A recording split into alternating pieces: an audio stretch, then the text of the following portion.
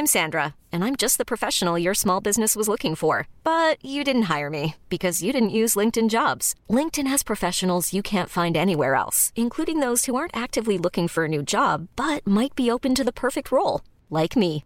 In a given month, over 70% of LinkedIn users don't visit other leading job sites. So if you're not looking on LinkedIn, you'll miss out on great candidates like Sandra. Start hiring professionals like a professional. Post your free job on linkedin.com/achieve today.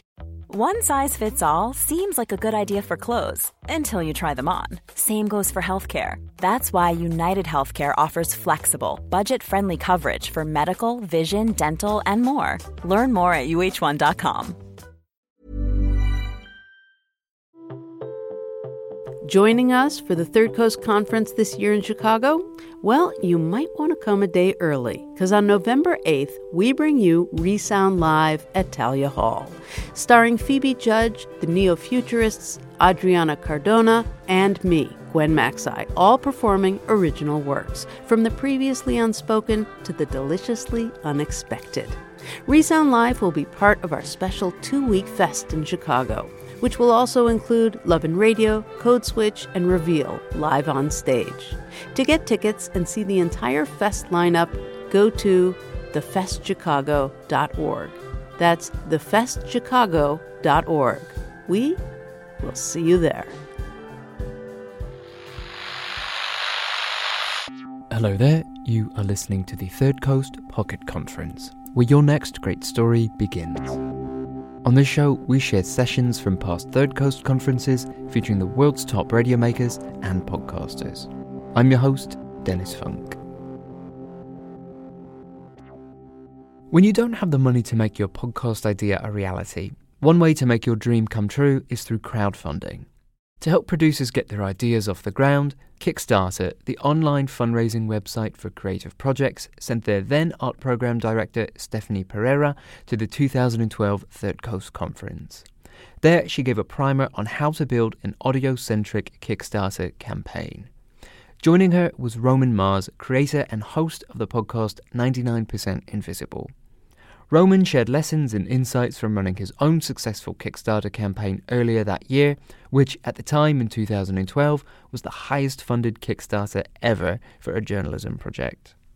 Okay, here's Stephanie and Roman with Kickstarter for Radio 101. Hi. So the way this is going to work is I'm going to talk for a not super long time and give you like sort of an overview perspective, and then Roman's going to talk about his project and his experience and his amazing work with his project. Little caveat, I am not a radio producer. I am a Kickstarter employee. I know a lot about Kickstarter. I know a lot about funding projects on Kickstarter, and I've actually been working with PRX on their curated page and all the incredible work they've been doing working with independent radio producers to make Kickstarter projects, so I've learned a lot. But if I come off as dumb at any moment, please don't judge. I'm trying my best. All right, so Kickstarter, I think you guys all know this. We are a platform for funding creative projects. When we say creative projects, we mean things that are specific and finite. In your case, it may be a new season, it may be a special thing you're trying to do, but something that has a beginning, a middle, and an end. Something you could say, it's done, we did it, here it is, it's produced, there it is. We don't allow any cause or charity funding, which is, I think, cool because it means that only creative projects are on our site, only the creative endeavors of this world.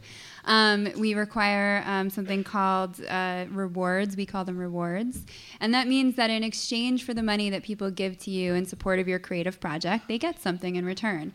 And I would say part of what they get in return is that patronage feeling. It's the good feeling of making something happen. But it's usually something else, and we'll talk a little bit about that too. So an important thing that I think everyone knows, I should just take this slide out, is that the funding on Kickstarter is all or nothing. So what that means is when you create a Kickstarter project and you launch it, you tell people how much money you're trying to raise, and you give yourself a period of time to raise it within, usually about 30 days or so. So in this example, they were trying to raise $3,000 to do this like day-long dance performance festival in Baltimore, which is cool. They had a little less than $200 left to raise. If for some some reason they did not raise that $200, none of these people, these 31 people that pledged to their project, none of those people would be charged. Their credit cards are never charged. Everyone walks away. It's like nothing ever happened. So that's the all or nothing model. The other side of the all or nothing model is that when a project gets to the point, it always gets funded. There's no way that a project gets to like 99% there and doesn't make it. That's just not the truth. So why do we do it? People always ask. One, less risk. If it's going to cost you $3,000 to do that day-long dance performance thing, whatever that is, and you only raise $500, that puts you in kind of an awkward situation, right? What are you going to do with that $500? Of course, it encourages participation. It's like, hey, guys, we all are in this together. Let's get to the finish line. And, of course, it's compelling. The good thing is that once a project gets momentum, once it gets just one pledge, 10%, and what we talk a lot about is 30% of its funding goal, it usually will succeed. In fact, it will succeed 9 out of 10 times once it gets to that 30% mark. So that's really key. So Kickstarter has been around for a little over 3 years now. Since then, we've seen some pretty big numbers. Right now, there's something like 4,500 projects live on the site at any given time. We're fast approaching 3 million people pledging to Kickstarter projects. I think a cooler fact is that more people are what we call repeat backers. More and more and more people who have pledged not to 1, but 2, but 3, maybe 4 projects, maybe 5, or like me, I've pledged to, I think, 175 now. So we have a growing community of people, an ecosystem of people not only who want to make projects, but are bringing projects to life together, which is cool. So that big number up there, $375 million has been pledged to creative projects on Kickstarter, and there have been 30,000 successful projects. That's 30,000 successful projects in the world because of this. A little less than half of all the projects that launch succeed, but as I said earlier, once a project gets momentum, it usually does. So I can say like a full quarter of those that fail don't even get a single pledge. So really a good thing for you to know and keep in mind is once you launch and get going, you likely, if you do get momentum, you will make it. We do charge a fee for this service. We charge 5% if you succeed, only if you make your goal. So it's free to use, free to try. And then Amazon, they process the credit card. So they charge between 3 and 5%. So the total is between 8 and 10% of fee for a successful project. So to give you a sense of that, how that 370, 5 million breaks down, and this is just, we have 13 categories on the site, so this is just a selection of them, the top categories, if you will. So you can see that film is the biggest. Film has always been the biggest, probably because film budgets are the biggest.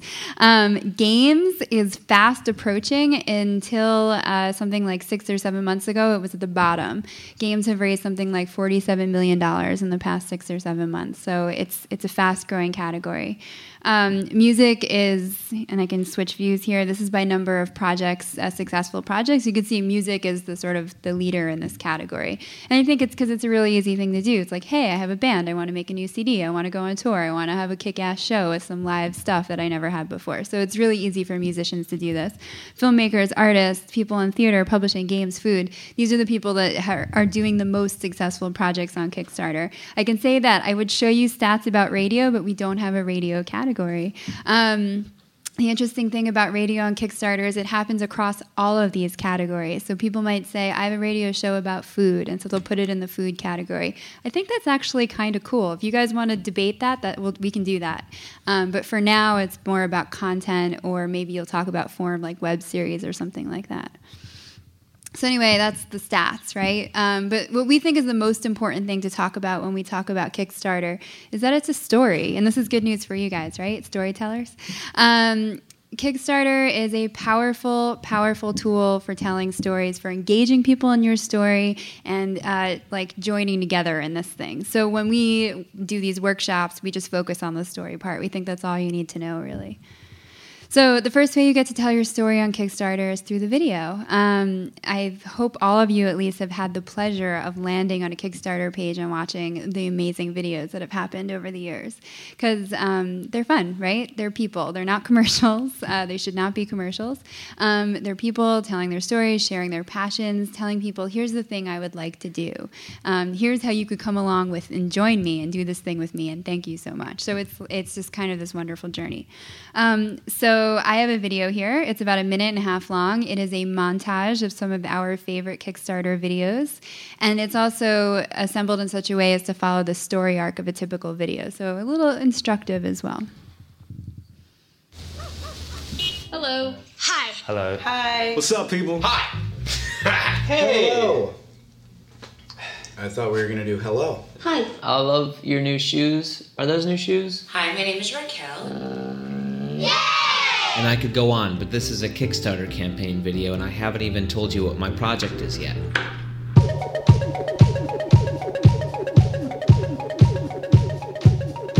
So the idea is this. I'm writing a book. A feature film. Stop motion animations. Sci-fi music video album. Let people actually be able to buy a couture dress that they themselves design. I want to make a new graphic novel, and I want you to get some original art. This time I decided to write things that were more lyrical. I hope to make something strange and unique for you to enjoy. I made a film called Codependent Lesbian Space Alien Seek Same. Right now, I'm sitting on over 200 hours of incredible footage. I'd like your help to complete it. Cut out all that extraneous stuff, all those extraneous costs, and get to the point, which is simply more art in front of more people.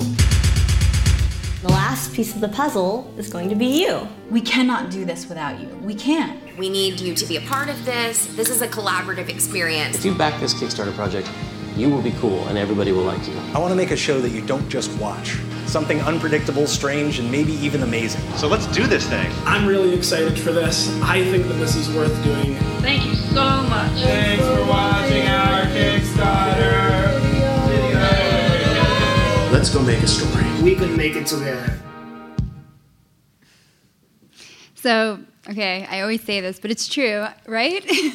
I've seen that video like 1,000 times and I smile every time. And the important thing here, the big takeaway here, I hope, is lots of faces, right? It's lots of people being real, being honest, maybe a little humorous, certainly creative, but being people. People see videos actually like Romans and get really nervous because they're really good and you're like, oh my God, so I have to be an amazing video producer on top of everything else. And it's certainly nice and fun to have a really great video, but I think, and I hope you saw this, if you are yourself, you're a person, you have some good lighting and good sound, maybe some upbeat music, I think that that's really the takeaway with a good Kickstarter video. So the rewards. This is super, super, super key. This is what I alluded to before. This is a required part of every Kickstarter project. It's usually a copy of the thing. So if you're writing a book or making a film or making a CD, someone's getting the book or the film or the CD. And of course, that's a little difficult in the world of radio, and I know that. And I've been working with a lot of radio people lately, and we're constantly brainstorming. And I think there's a lot of opportunity there. And and we'll look at some of Roman's rewards later. You could think of how to make your show into a thing. Think about what things can come out of your show, what physical goods. And this is an opportunity for collaboration, which is awesome. You can also think about creative experiences. And here I would also look at some of the other, maybe look at journalism or even looking at some of the nonfiction publishing categories on the site and see how they've done things. Because this is an opportunity to invite participation. You have a community of listeners, a community of fans, a community of people who care about what you're doing, hopefully. And so think about, this is a chance for you to engage those people. This is a chance for you to reward those people for saying like, hey, you guys have been listening for a long time. You're like always around. You're always commenting. You're always fueling my inspiration. So this is actually a chance for you to truly reward them and give back to them. And that does not just have to be through things. It could be maybe they get to do a little spot on your show. Maybe you do them a shout out. Maybe they get to be part of the editorial team. You can invent something for your Kickstarter backers. This is a true opportunity. This is really about someone being able to point to this thing and say, hey, I was part of that, right? So the most common pledge on Kickstarter is $25. This has been true since forever, since the dawn of time on Kickstarter, which is about 3 years. So this is really important for you to keep in mind, because what's happening here is this is where people are really willing to part with their hard-earned cash in exchange for something of value. A lot of times people will say, like, offer maybe like, hey, I'll say thank you for $25. Stephanie, would never pay $25 for a thank you. What I would pay $25 for, what I have paid $25 for, is maybe to go to a party, right? Or maybe like a notebook or something like that, or maybe an art print. I back a lot of art projects, so stuff like that. But the $25 tier, the $15 tier, the $10 tier, that's where you're going to see a lot of your momentum. This is where the people energy will come for your project. And since this is a lot about social media, that's really important to keep in mind. That said, $100, as you can see, is the tier that generates the most money on Kickstarter, so you do want to keep that tier in mind as well. Those are your sort of heavier hitters, but those people do matter. Those people they're going to like cause the cash momentum on your project. So I just did a bullet list just because I'm continuously trying to help people brainstorm, so I thought I would do this. This is actually a good moment for me to say I'm going to be here all day tomorrow at the other building, not this building, during the sessions doing office hours. So I'll have a table set up and I can brainstorm with you guys for your projects. But I did a little brainstorm on the screen for you. So my final message on rewards, and I don't want to beat a dead horse here, but take off your fundraising cap. Don't think of this like a pledge drive at all. That's not what this is about. Of course, it has its roots in it in some way, but just keep your creative content program hat on. This is a chance for you to take that part of your brain and really extend it out into the world in a different kind of way. Once you start thinking like a fundraiser, sorry for all the fundraisers in the room, but I think you're going to let yourself down and your fans down. So a cool thing about Kickstarter is built into every project, there's something called project updates. Basically, this is like your project blog. It functions just like a blog. This is some screenshots of it, one on the website and one in your inbox. Because what happens is once someone pledges money to your project, even just $1, they get automatically subscribed to this thing. So it's this multimedia email blast that you use to communicate with your backers, and you can send them special treats like, hey, here's a first mix of my new song. Send them pictures, send them exclusive videos, give them sneak peeks or access to your process, your story, the work that you're making, things that other people don't necessarily get. It's a way to invite people into your process as well as to do announcements, right? So this is really cool. This is really like an exclusive thing. All right, backers. This is a word I throw around a lot. These are the people who support your projects, right? And as Katie alluded to earlier, they are your friends and family, but they're also your fans. They're also your internet. These are the people that write about you and care about you, and potentially people that have never met you before but will discover you through this Kickstarter project. Kickstarter can be, if done well, an incredible PR engine. So this is an opportunity to connect with those people. The Kickstarter community is part of that too. There are people like me who kind of lurk on the website and just pledge to cool stuff. So when you are coming up with your rewards, when you're describing your project, when you're figuring out what it should even be, these are the people you should have in mind because this is who you're talking to. So I want to give you a few quick examples before we take a deeper look at Roman's project. So this is a project that's actually live right now, and I chose it because I backed it. And it's a beautiful project, and it's an example of how people can do things on Kickstarter. So it's to fund season 2 of Strangers. And it's a co-production between KCRW and Leia Tao. And if you watch the video, it's just sort of this beautiful muse on what the show is and the content of the show. If you look at the project description, it shows you, it includes using SoundCloud embeds. It uses episodes from season 1, so it's giving you context and giving you history and then sort of inspiring you and telling you the story of what season 2 will be. It's a great example of a project. This is a Portland local project. It's something that started as a podcast and then became a radio show because it just grew an audience and people were interested in it. It's to fund a new season. It's another good example of how to do that, and especially if you have a very local audience. This is, I think, a nice project. Also, I wanted to show this one because they have a great project image. So does Strangers, actually. This is key. This is how people discover your project on the site. If they don't know who you are already, this is the first thing they see. This is what will inspire them to click. So all these have good project images, I think. Kickstarter is also a place where you can sort of take your whimsy, right? Like, I have this passion, I have this dream, I have this vision. I know there's, in this case for Blank on Blank, they're like, I know that there's hours and hours and hours and hours of footage of interviews with really interesting people, between really interesting people, just sitting on dusty, archives somewhere. Let's bring it to life. Let's re-edit it, make new content out of it. Maybe we can make animations to go along with it. Maybe we'll just make it radio. Who knows? But this is that was the proposal. People got really excited about that proposal. It's a project that did well. This is also a chance for people who have long-running shows to try something new. So StoryCorps, their project just ended a few weeks ago. They wanted to take all their incredible content that they have and make it into an animation series. They're working with really cool animators, well-known dudes who don't come cheap. And they've developed a Kickstarter around bringing this thing to life. I like this project because it's just like tiny and bizarre. Their blurb is public radio project. But what it is it's a month-long artist-driven series of radio. And it's just totally weird and totally wacky and totally out there. And it was a $1,500 goal. It was like nothing huge, but Kickstarter can be that too. And in fact, I often advise people to try it out in this way. This is another good example of how people use the site. If they're trying to raise capital for a local station, they had a $12,000 gap in the money that they needed to raise to buy equipment, and so they use Kickstarter to close the gap. This is something we see a lot with big projects.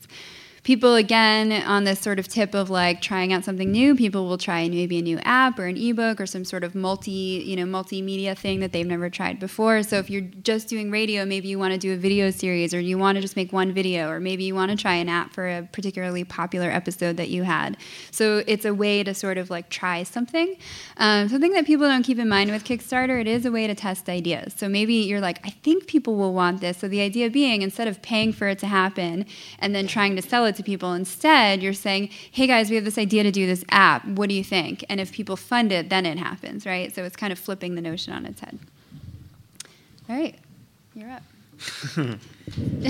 Thank you. So I'm Roman Mars. I do a radio program called 99% Invisible about architecture and design. And I came to Kickstarter because I desperately needed funds to keep it going, and the normal channels weren't really working for me. And I tried to raise $42,000 after I'd done 2 seasons of the show, and we ended up raising $170,477. So, which was thank you, and having over 5,000 backers, which was one of my real goals. Well, maybe let's play the video, I guess. Let's do it. I'm Roman Mars. 99% Invisible is a radio show I created about architecture and design. Since these are disciplines usually appreciated through the eyes, you might be thinking, well, that's the stupidest idea I've ever heard. Fair enough. It turns out I don't need pictures to talk about design. Although it's nice to have them. Look at my cool launchpad lights. SSS for sound. I like making stories that tell us about who we are through the lens of the things we build. Since 99% Invisible launched at the end of 2010, the show has been downloaded over 3 million times. There's been no marketing budget. It's an independent production done literally in my house at night. I think that in these nearly 60 episodes, my collaborators and I have proven that we can make something as good as the best things on public radio. Now I just want to pay everybody. If we hit our Kickstarter goal, I can meet the basic needs for the budget for the new season. The great thing about being unexpectedly popular is that you're popular, and the bad thing about being unexpectedly popular is that it's expensive. The cost of my podcast hosting went up tenfold this year. If we can make that budget, I can keep the machine running. So that's where I set the goal of the campaign. But if we can blow that away and raise more, I can do so much more. I want to make more episodes, more stories like this. We're poking around looking at secret things in the Capitol. It sounds like this. In aviary, you have chrome-throated ravens taunting you as you descend into your workday. Not to mention critical life lessons. Always read the plaque. That is the secret to life, my friends. I want to go after more sources of funding, which is shockingly time-consuming and expensive. I want to do nothing less than create a new model for creating innovative public radio. But to do that, I need your help. Any amount that you can contribute will make a huge difference. Some really talented designers have worked below scale to create some nice thank you gifts to entice you to join us in this production. We created things that even if you didn't know the show that well, you'd want these items anyway. So check them out. And thanks.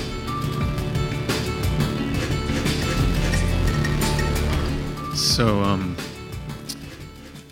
I don't know how to make videos. I don't. So 01 Productions were fans of the show, and they wrote me about doing a video episode at some point. And then I was like trying to think of what to do. And I said, well, I have this Kickstarter thing coming up. Would you mind doing that? And that's what they made for me. For free. I was stunned, actually. You know, I wrote it, and we conceived it, and then I would get a draft of it, and it would be amazing. And then I get another draft, and then they would add all these motion graphics, and I was like, I thought it was done already. It was really stunning. I think that video made me $40,000, as far as I can tell. But I mean, I don't think you necessarily need it. I was just really lucky. But I think that part of that, the sincerity of it, hopefully comes through. And I was trying to tell a story with that video, which is, it can sound slick, but it's a garage production, and that was the story I wanted to tell in that video, and I think that worked. So that was lucky. The part of the Kickstarter, I had planned on starting the Kickstarter in probably March. I finally got it launched in July or August. It just takes a ton of time. The gifts, do you have some of the gifts?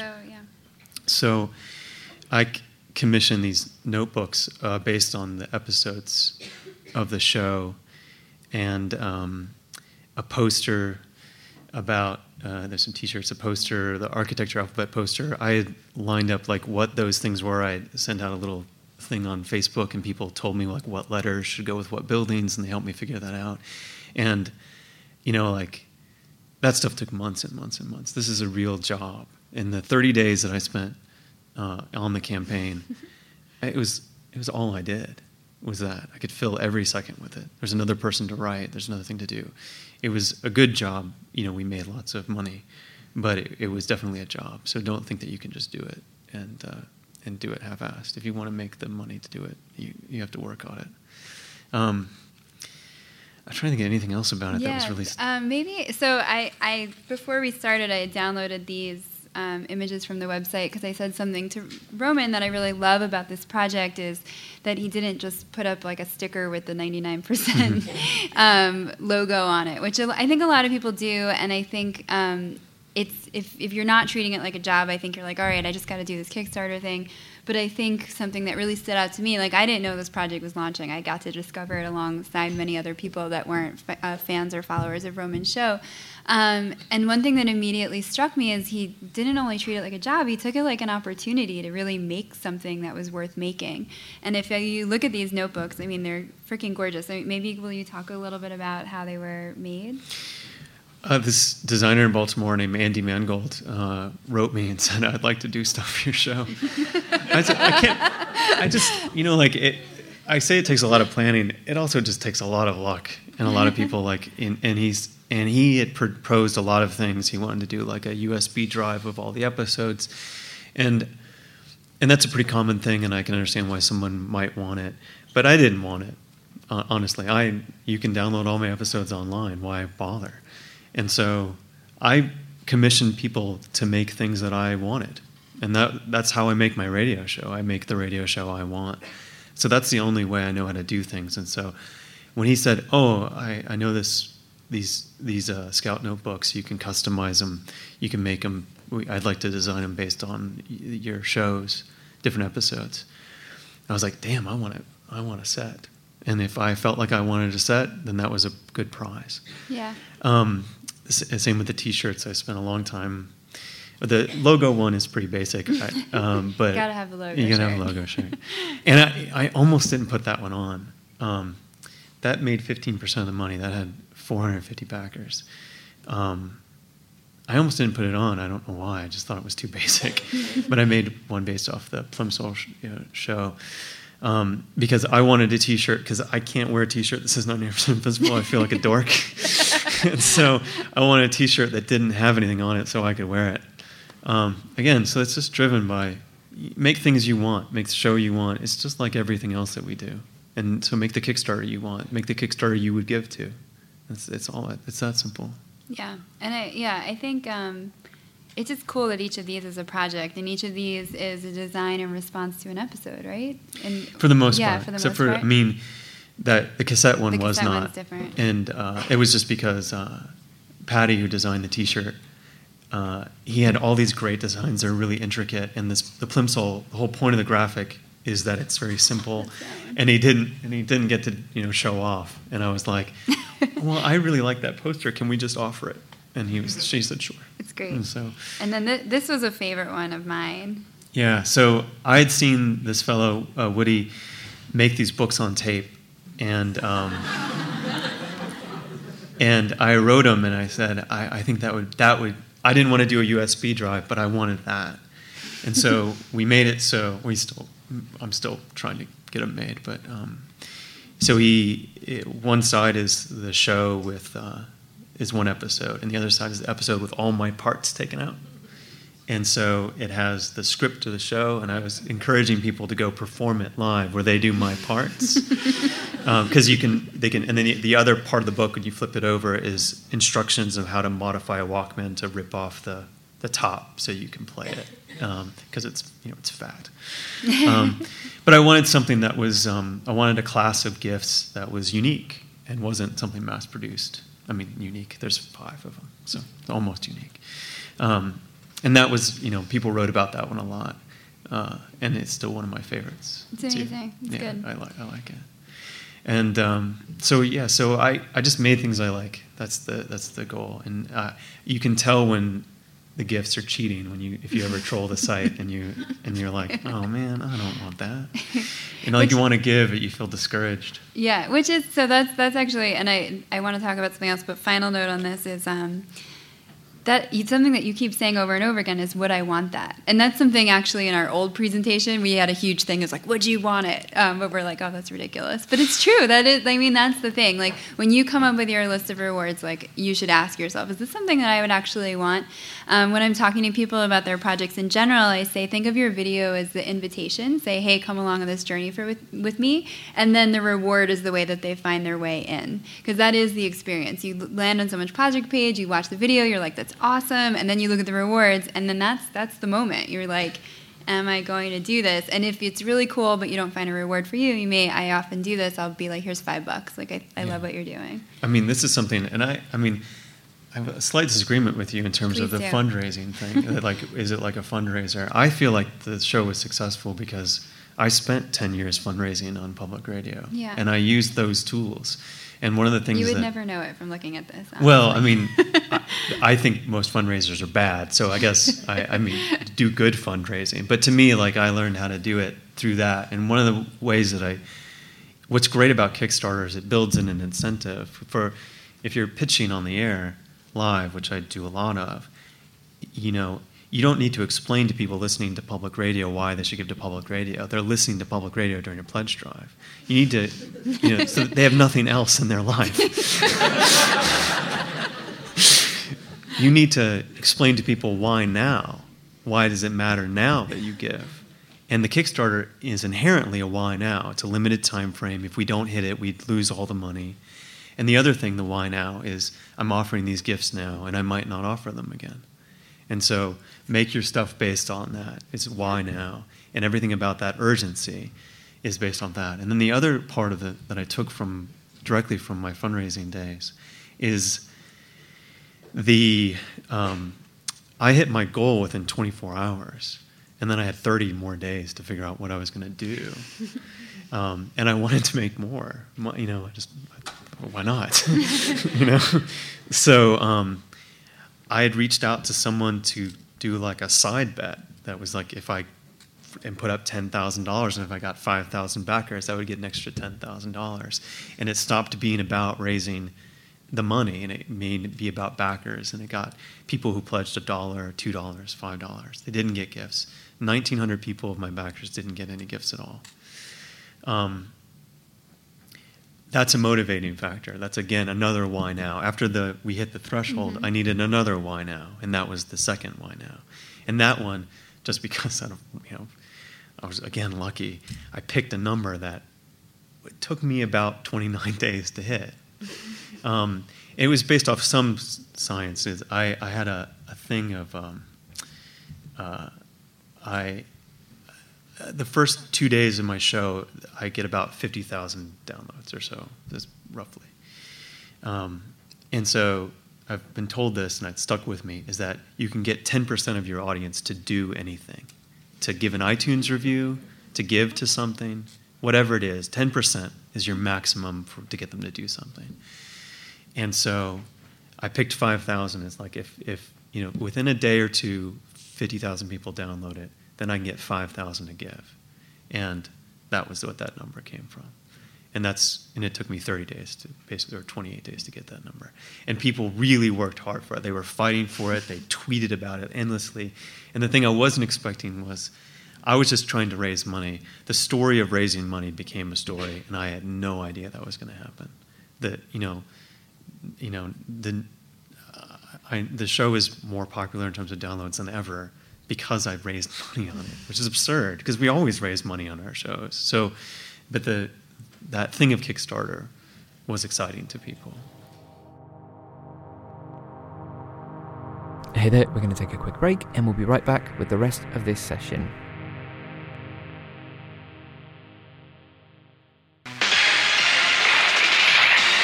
You're listening to Chicago's Progressive Radio Adventures. This American Life, am I right, Glass? The show about all the unseen. Are you tired of endlessly searching for good radio stories? Or maybe feeling overwhelmed by the amount of podcasts filling up your feed? This is Radio Lab. I'm Jad Abumrad. Well, worry no more, because Third Coast has you covered. I'm Gwen Maxey, host of Third Coast podcast, Resound. Resound is a themed, hour-long mix of the best in radio and podcasting from the past and present. We've been carefully curating nothing but the best stories from around the world since 2004, and we have a treasure trove of amazing audio. Each episode is bound to have something to fit every listener's individual taste. Personal stories, essays, sound art, mystery stories that twist and turn, and other audio experiments. So stop searching, subscribe to Resound today, and treat yourself to the finest stories ever told in sound. Your ears will thank us.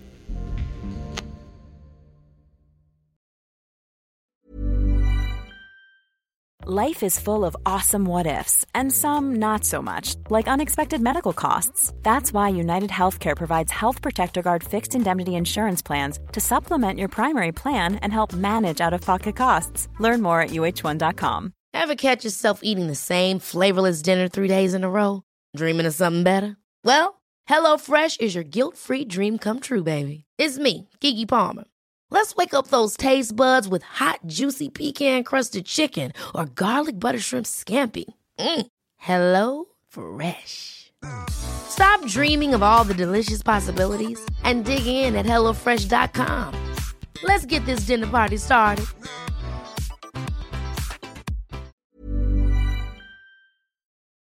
Okay, let's jump back into Kickstarter for Radio 101. Maybe you could, I know you talked about this a little the last time we did this, the way that you talk to people in those 28 days. How did you set that, intention, and how do you keep people engaged during that time? You have to, I programmed the show so I had enough episodes to run during the time period so that I wasn't just talking about the Kickstarter. That's really key. So know what you're going to produce it like you'd produce anything else, so you're not constantly just asking for money. I would tweet about it and do Facebook about it, and that generated a good amount of my income. But you have to do that in creative ways every day. Just like making your show, you wouldn't produce the same show every day. So make a new message, make something exciting, make a new goal, say that you only have so many left of this type of gift. Say that, like anything like that, anything to make it interesting to you, because you will get so bored of yourself. You will hate yourself for asking, and then get to that level where you're comfortable, and then bug people 20% more than that. Like put yourself out in a uncomfortable place, is I guess the way you traditionally say that word. But make yourself uncomfortable and ask a little bit more, because this is the thing that I learned, is that the show, you're giving people something when they given the opportunity to be part of the project that you're doing that they love. They consider it something a privilege to be part of it. And if you ask in the right way and you find the right people and you find the right audience and you have the right content, you will get them to thank you for the opportunity to give you their support. And since the Kickstarter has ended, I don't have a donate button. I never fundraised before this. I wanted to make it a concentrated effort, and I wanted to do it right. And after the Kickstarter is over, I also don't have it. I've had more, I'd say 30 or so inquiries of people asking me how they can still give. I don't know how long many of you have been doing radio, but I have never done a project where people have volunteered, like, how can I give you money? That has never happened to me in my entire life. And I've worked on every form of radio program that you can possibly think of. So, if you do the right project and have the right connection with people, they will thank you for giving the opportunity to be part of it. And that was an important lesson. I didn't quite know that lesson. And then reward the people with like retweets who do clever ones, who are helping you out. Like you retweet theirs because sometimes they say it better than you can, and stuff like that. And like engage with people. And also, before the thing started, I was really nervous. $42,000 I thought was just a ridiculous amount of money to raise. I just didn't see it as possible. And I mainly did it. I had started with 30, and then Sam Greenspan, who's my producer, in the front row, he had said, "I'm going to come out there and work for you. How much money can you raise?" And I think I really want to do this. Could we add a little bit more? And then you would just give me a stipend, and I could be a freelancer, and I would work for you one day a week, and and so I raised it to 42 just so I could give him a little bit of money to keep him there and get him a little bit of a job. It's a horrible job. $12,000 a year is a horrible job. I don't mean I'm not that horrible of a boss, but the idea was it was one day a week or something. And so I raised it to that. I never thought I would do it. And so at the time I was on Facebook a lot in the beginning, talking about how nervous I was. And I put out like a post and said, how about you like this post if you think you're going to give? And I prepped people for it for weeks, and they were just dying to do it at the time. And then by the end, it started I got it all in 24 hours because they were ready. So I pre-promoted it in a good way too. So all these things were stuff that I'd studied a lot of different shows. I looked at Radio Ambulante's page a million times. I looked at Jesse Thorne's Put This On page a million times. And Blank on Blank had just started. And so I had, studying the levels and everything and how do you do it. And I spent a lot of time on it. But a lot of it is luck. And you just have to be prepared for it when it gets there. Cool. So. Cool. I want to go to Q&A. Quickly before we do, I do want to just make a point. $42,000 is a lot of money. It is. $170,000 is an outrageous amount of money. The average amount raised on Kickstarter is just about $5,000. The majority of projects, something like 2/3 of all projects, raise about $10,000 and below. Nearly half are in that $1,000 to $5,000 range. So this is an exceptional, extraordinary story. I want you guys to hear it and hear everything Roman just said because he did everything so well. But I do want to remind you that this is extraordinary in more ways than we even knew. Yeah. And there's other. I'm gonna give a shout out to some other radio projects. Yeah, do it. So I'm definitely gonna back Leah Tao's project, Strangers, because I like that program. And Andrea Seabrook is starting Decode DC, and I think that you should back that one too, because it's good. Cool. So let's go to Q&A. Who's got questions? Any questions? No one? Do we answer every question? In the front here? Use the microphone.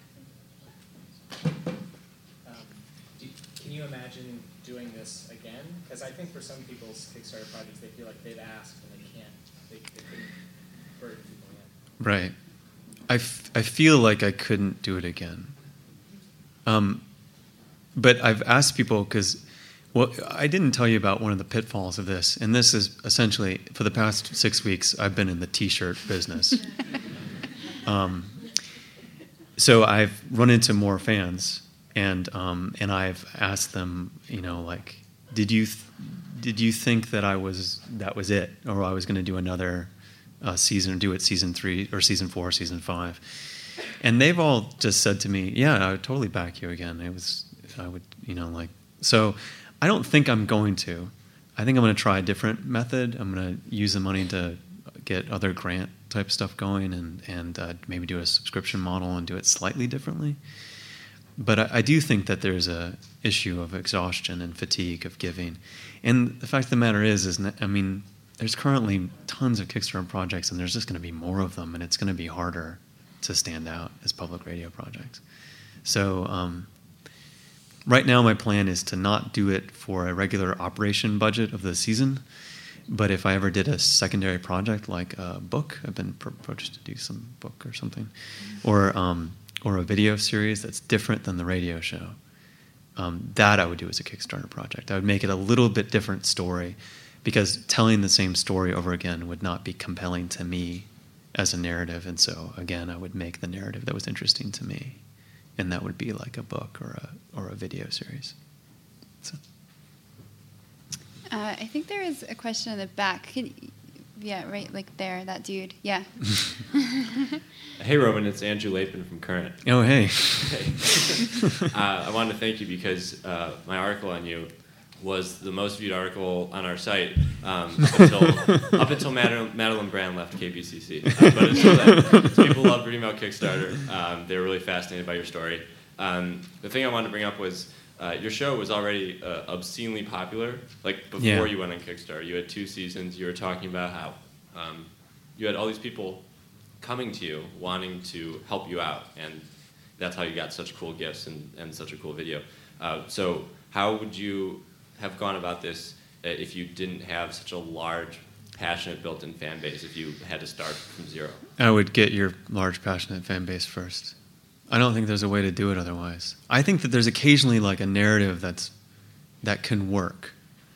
Like Blank on Blank has an interesting narrative. Radio Ambulante has a really compelling narrative. Yeah, I'm sorry, I didn't put that up. If you go to PRX's page, you see all these projects. They raised 45,000, 46,000 without ever producing a show at that point. But they had there was a need for that show, and that made sense. I think otherwise, I think you have to put in the time, and generally, I think you have to put in the time and build your audience beforehand. I don't see another way to do it. I don't see another way to do it. There's too many things out there that are good, and I think I would be more inclined to give to something who spent some time on their pilots and their series and stuff, and I knew they were invested in it and were willing to do it for free. I'm more willing to give money to people that I know are willing to do it for free, I think. So I think you have to suck it up and just do it for a long time. Yeah, if I could quickly just follow up on that. I think that one of the, again, back to that comment about how do we get beyond friends and family, I think that if you're making something and you build a fan base, if you build a group of people who know you and care about you and are excited about you, this will all go a lot better for you. I also think to that earlier question about doing it again, it's the same answer. If you do something well and people really have a great experience of it, they're willing to go back to the well usually. We see it a lot with film and publishing and art projects where people are proposing to make something, they make the thing, it's awesome, and then they're like, hey, I have another great idea. People are usually something project-based. Doing something like a whole season or doing anything that's general operating is typically very difficult, not only because the budget is big, but just because it's like this broad, sprawling thing. Something that's really specific and finite works a lot better, and it's easy to do things like that. The project part of it actually helped me out a lot because I'd never thought of my show as having seasons at all. Kickstarter made me do that because I knew I couldn't do it as a general operating thing. So I was like, oh yeah, it's about season 3, I think, by now. And so that became season 3. Awesome. Andrea. Oh. I'm Andrea Seabrook, and I am the anti-Roman. I did no, don't say that. Everything completely wrong. If you listen to what they just said, the right way to do a Kickstarter campaign, I've done it all wrong. I made the video. The video is kind of bad. But the story's good. The lighting is terrible.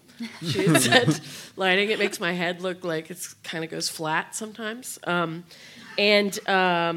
it's actually really working. And I just wanted to say that I don't think you have to be quite as meticulous as Roman is to do this. I don't think anyone's as meticulous as Roman. Roman, look at what Roman did. I mean, it's just what the result is. What the agree, result is. but I think you didn't have a lot of episodes of your new show of Decode DC, but you had 14 years of being a congressional correspondent, and that's your audience. Your audience, I mean, so it's not like you didn't put in the time. I guess I don't want to join the panel, but yes. I'm in the middle of the Kickstarter campaign now, and a lot of people are finding it, and I've tapped into something else, and that is the narrative about the election we're in. Right. And I think as long as you find the story that you're telling, then that story itself can be the idea that sparks people to just, vast numbers of my people don't want my gifts and back for no reward because they're not nearly as good as yours. They're the standard logo T-shirt crap. But I've learned a lot from this, and it's going really well. And the only other thing that I would add is that it is an unbelievable amount of work. Yeah, it's a full-time job. I hope I didn't make you think that it wasn't. It's more than a full-time job. No, it was really hard.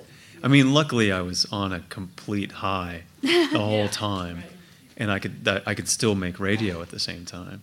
But it's a ridiculous amount of work. It's a lot of work. It's ridiculous. Yeah, everyone you could fill every second with it. Yeah, and you live in fear. Constantly. Yeah, you live in fear. Yeah, and so I will. You live in fear. It's a nail biter, and I'll to underscore. I think you do make a good point. I usually don't talk about the you stories because I would say the exceptional stories, the people who have such an incredible tale, such an incredible story to tell, such an amazing thing they want to make, that people they're like, we have to make this happen.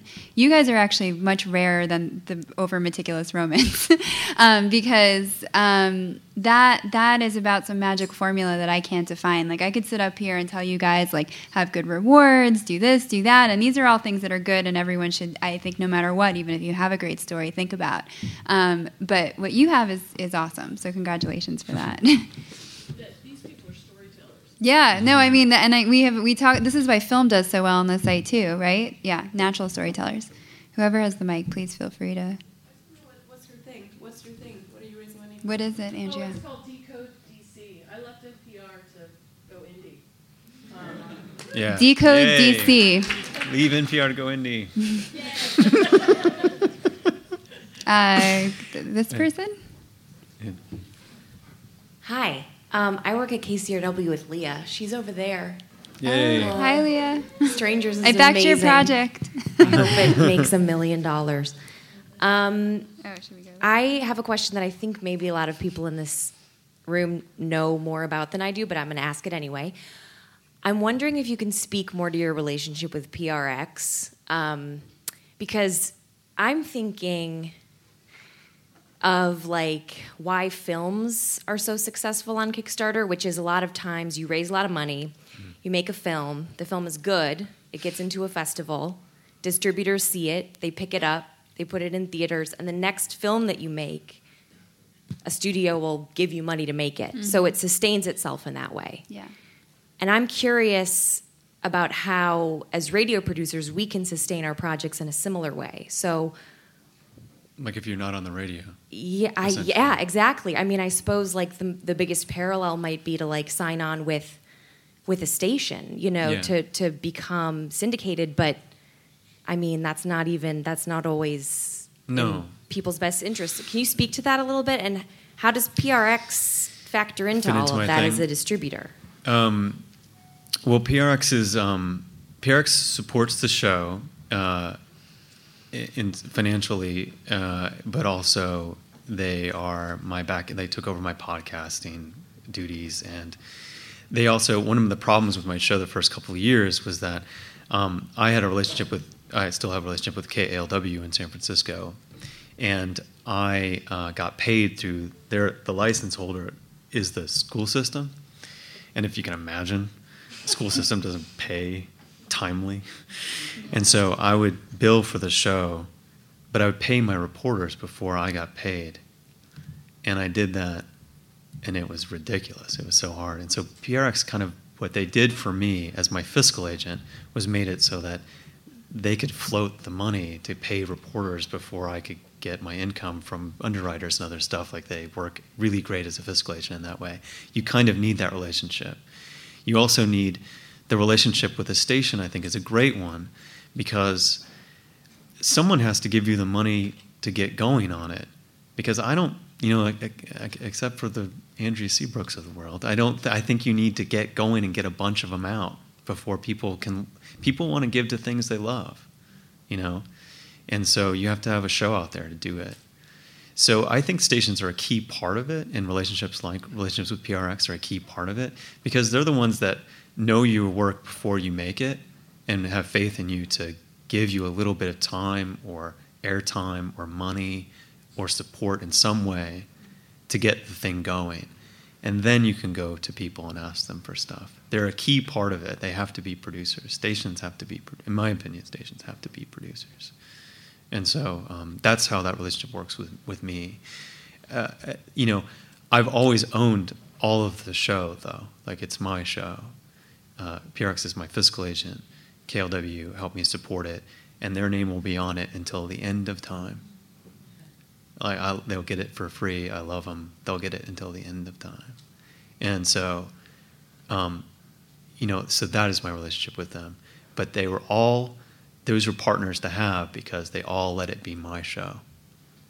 And so you have to find a relationship like that. I don't know if other stations are like that, but that's what happened. Julie Sabatier. Hi, Robert. So thank you guys for highlighting Destination DIY. And I just want to say quickly that it's not just a local show. We buy work from producers around the country, so come talk to me. So sorry. That's that okay. Was my no problem. Interpretation of your Kickstarter page. No problem at all. It is based in Portland, and a lot of our backers came from Portland, and we love Portland that's very what I was much. Reading. Yeah. But one of the things I just wanted to say, in addition to being a lot of work, for me, the Kickstarter process was an emotional roller coaster. Like, I feel like I felt a little bit like I was running for office, and like I would be like, I don't want to go out tonight, but I should go because I'll see people, and then they'll remember that they should give to my thing, and that would happen, and I would see people, and they'd be like, oh my God, I'm totally going to give to your project, but I'm kind of waiting till the end, and I'd be like, I'm going to kill you, but I didn't say that. And one of the things that drove me crazy, and when the screenshot was up, I noticed that you didn't actually have the same problem, but I'm interested, maybe Stephanie, you can speak to this too. Yeah. We had a lot of people that liked the project on Facebook. We had probably 2 or 3 times as many people like the project as actually give to the project. And I was really curious about, there you go, lots more people liked the project. 899 people liked it, and 293 people gave. Roman's case is again, atypical. Yours is typical. Well, so what's your best advice for turning those likers into backers? Into backers. Yeah. It's interesting because part about how this all works is the likers. Like, it's people sharing this on Facebook and telling other people about it and finding creative ways to do that. I know someone who funded a film project that she 100% thinks that it was those people that really made her project get to the finish line. But what you see on Roman's project, and what's extraordinary, is that conversion, people who were coming to the page saying, I like this, and then giving it money. I don't know for sure how many there were, but no, it's like you have 3,000 people liked it. Oh yeah, well, they gave more money than they liked it. I guess that's the better ratio to land on. You had 3,000 likers to your 5,000. All right. Some people didn't like giving, but the social media one is a weird one. I found more traction on Facebook than Twitter, generally. That's typical. Actions off of Twitter are pretty rare, but a lot of people retweeted it and it was like that. But if you look at the breakdown, like Kickstarter has amazing tools for finding out like where people came from and gave, and a good amount came from that. I don't know what I remember thinking like I have like a fair number of fans on Facebook too, and I remember needing just like a couple hundred left. And I remember just writing like, okay, we have a couple hundred. There's thousands and thousands of you. Why don't you just give now and we'll be done with this thing, And they didn't, like they don't act off of Facebook, So I think there's just a limit to what social media stuff can do in this case. So, I think you just have to temper your expectations for it, and I don't know how to convert it. I think one of the things at the very end, I spiked like about $10,000 or something at the last day because it was the end, and you could just constantly badger people until they like be a part of it. And at that point, there's a part of it that's just psychological trickery, really, because it's like I'd made my goal, so what were they getting out of it at that point? The show was going to happen. So, but a deadline just makes people act. And so then you can go to town. It's true. So consistently true. One thing that's important about the social media stuff is what people do always say to me is that this is as much a PR project as it is a fundraiser, right? So having people see your project, talk about your project, be excited about your project means that new people are seeing what you're up to. You're getting new listeners. Yeah. There's other outcomes that are super important. So I know it's like frustrating to watch those likes climb, but just like keeping that in mind is actually an awesome thing. The other thing too is that always happens. You launch your project and you're like, holy cow, this is amazing. And then there's this period called the trough. And the trough is really... Andrea's in the trough. It's this period where you bump into your friends at the bar and they're like, oh yeah, you've got that Kickstarter thing. Yeah, I'll do it before it ends. Don't worry. And you just want to shake them. But literally everyone goes through it. And again, you kind of had a gentle upswing. You were lucky. But generally people do see that quiet period in the middle. And the thing to keep in mind is there's always a spike at the end. Maybe it's because like you're losing your mind. Maybe because people love the idea of a deadline and they want to get under the wire. They're like me. They're probably procrastinators. We have a 48-hour reminder button so people get that email and be like, oh, yeah. So it is a roller coaster, and we know it, but that's, I think, part of the thing that makes us all work. I think we're about out of time, but maybe we'll take one more question. Let's get some more questions. Oh, there's Leah Tao. There's plenty of time? Yeah. Okay. No, Until we get kicked out. I was saying Leah Tao from Stranger. I wanted to start by thanking you because we've actually never met in person, and I had no idea that you were going to mention my project, let alone show it on the screen. I'm Leah, and I produce Strangers. But I gave you $5 yesterday. You did? Thank you! Yay! And I just launched it a few days ago, but I want to thank you for that, but also say that before we ever... we're meeting now for the first time, but in the spring, before you launched the Kickstarter campaign, you took like an hour and a half on the phone with me to walk me through your whole funding model and everything you were doing. And I think that generosity of spirit is a big part of why you were so successful, because before you even were successful, you were always helping other indie producers. And also just want to say, because Jenny pointed out that we're at KCRW together, I just have to, for the record, say that it's supported by KCRW's independent producer project, but I have to raise a lot of the money myself, and it is an independent project, so don't think first that I'm like just at a station and totally covered, because I'm not. But I actually had a question, which is how, Keep going. Which is, what can you give any advice about updates, like how many updates to do, and what should be the nature and the point, like the goal of the update? I think, to me, it's always give content. Like, you're producers, you know exactly what's good content. So, like, when I put out a new show, I embedded the new show in SoundCloud in the page, and that was what it was. These are already your backers, so you're not going to get... You might get a little more money out of them, but it's really different than that. And so you get them excited about your stretch goals that you're hitting, just anything that's content. You guys are content creators. Make content. Don't do pitches. Yeah. That's the key. Yeah, it's really key. I think people use it as this, like, weird... space to like plead, and it's good to remind people that like, you know, hey, we got things to do. We're all here for a reason, but you know, there's a reason that we formatted it like a blog, because it is a space for sharing content, and that's why you can put video and music, and it goes to people's inbox. You could send them special things that no one else gets, and we like really like for people to remember that. Yancey, one of our founders, wrote a great blog post on our blog. It's in the tips section. That's like, think of project updates like dating, and you know, you don't want to overdo it. You don't want to send too many, like, you know, but you do want to send enough to show that you're interested, you know, be like really thoughtful and personable. And like, it's actually a really good way to think about it. And it's a blog post that I usually send to people when they're like asking these questions. And it also gives you another thing to, rather than, you know, you can post on your Facebook page, your Kickstarter page, but you can post, there's a direct link to those updates. Yeah. It just gives you another thing to post about, which is a good, convenient tool, another thing for other people to post about. So like how Facebook, you know, collapses all the same links into one thing. Well, if everyone's posting your footprint on the page is really small, but if you do updates, it's another link and it won't be collapsed into the rest of it's a new one story. stuff. So it's not just for people who've already backed, like it's also because people will share the update. You can Facebook like it and share it. Yeah. So it's that like comes content. in a new thing. It's content. So if in your case, I would produce something quickly with, you know, whatever, and just like embed it there, like a rough draft of something, and then I would release that as a thing on the update. Personally. Back there. No, it's just act. Keep passing the mic. Act. Hi. I work with a number of high school programs in the DC area.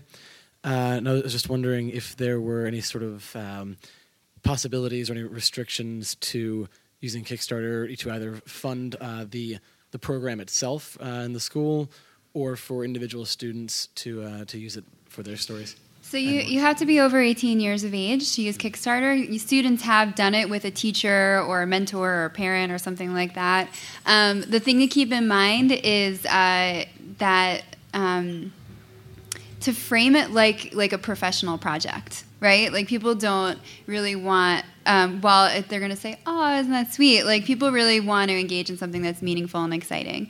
And that's what we're doing with, I used to work with high school kids, so I know about this. This is what you do with them. You like learn how to be like real artists, real creative people with them. So bring all of that energy to a Kickstarter project and it will be successful. I saw some 6th grade girls run a project a couple months ago. Everyone in my office backed it. We were all like, these girls are awesome. You know, and it was like they wanted to send a camera to space and take pictures, which, you know, was like so fun. So we all got pictures from space by you know, helping them build their camera. So it happens, yeah. Yep. Is there more? There's a question in the front here. You. Okay. Okay. One more question or no questions? And then we're around. I'm around. She has office hours. I'm doing office hours all day tomorrow. And so find me if you have other questions. I can talk to you later. It's in the other building by the registration desk. What's an important question that somebody's dying? Does anyone have a burning question? One last one. All the pressure's on. I'm happy to ask it. So I guess my question is about demographics in terms of who's giving. And in my mind, I feel like what I understand the audience of 99% Invisible to be probably matches up with the type of people who use Kickstarter pretty well. But I'm not sure that what I'm worried about is a lot of the public radio audience isn't that same audience that's listening to 99% Invisible. And so I'm wondering, are there projects that may not reach that same demographic that can use Kickstarter to their advantage? And if you've your seen that Kickstarter happening, backers are going to be your demographic, if that makes sense. Like you don't the majority of people that come to your project are people who are into your thing. So if you have a story about or a show about X, people who are into X are going to support your project. They're not like. I showed you in that slide, the Kickstarter community, that's a small percentage of people. Mostly it's people who hear about what you're up to. They learn, we get new backers every day. Like I said, we're approaching 3 million people. So those people are people who discover Kickstarter because you tell your 1,000, 5,000, 10,000, 50,000 listeners that you have this thing. And we pride ourselves on thinking that our site is pretty easy to figure out.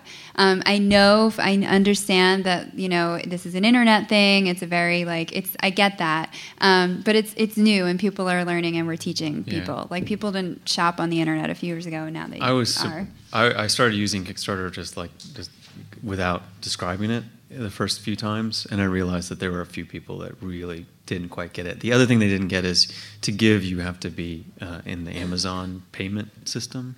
Yeah. And that took a few people a few steps. So be prepared to walk people through it. But they'll figure it out. I mean, they will figure it out. They'll figure it out. It's a good question. We get it all the time. Yeah.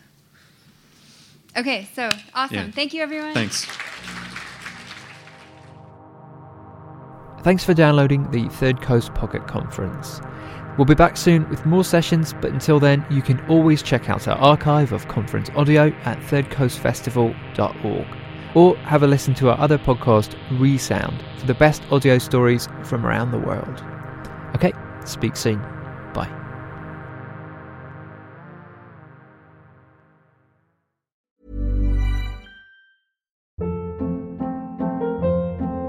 Hold up. What was that? Boring. No flavor. That was as bad as those leftovers you ate all week. Keke Palmer here, and it's time to say hello to something fresh and guilt-free. Hello Fresh. Jazz up dinner with pecan-crusted chicken or garlic butter shrimp scampi. Now that's music to my mouth. Hello Fresh. Let's get this dinner party started. Discover all the delicious possibilities at HelloFresh.com.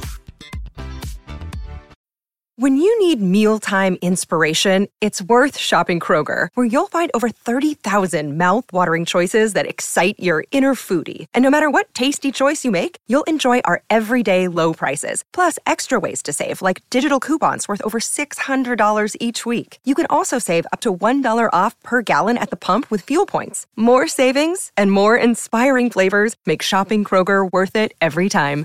Kroger, fresh for everyone. Fuel restrictions apply.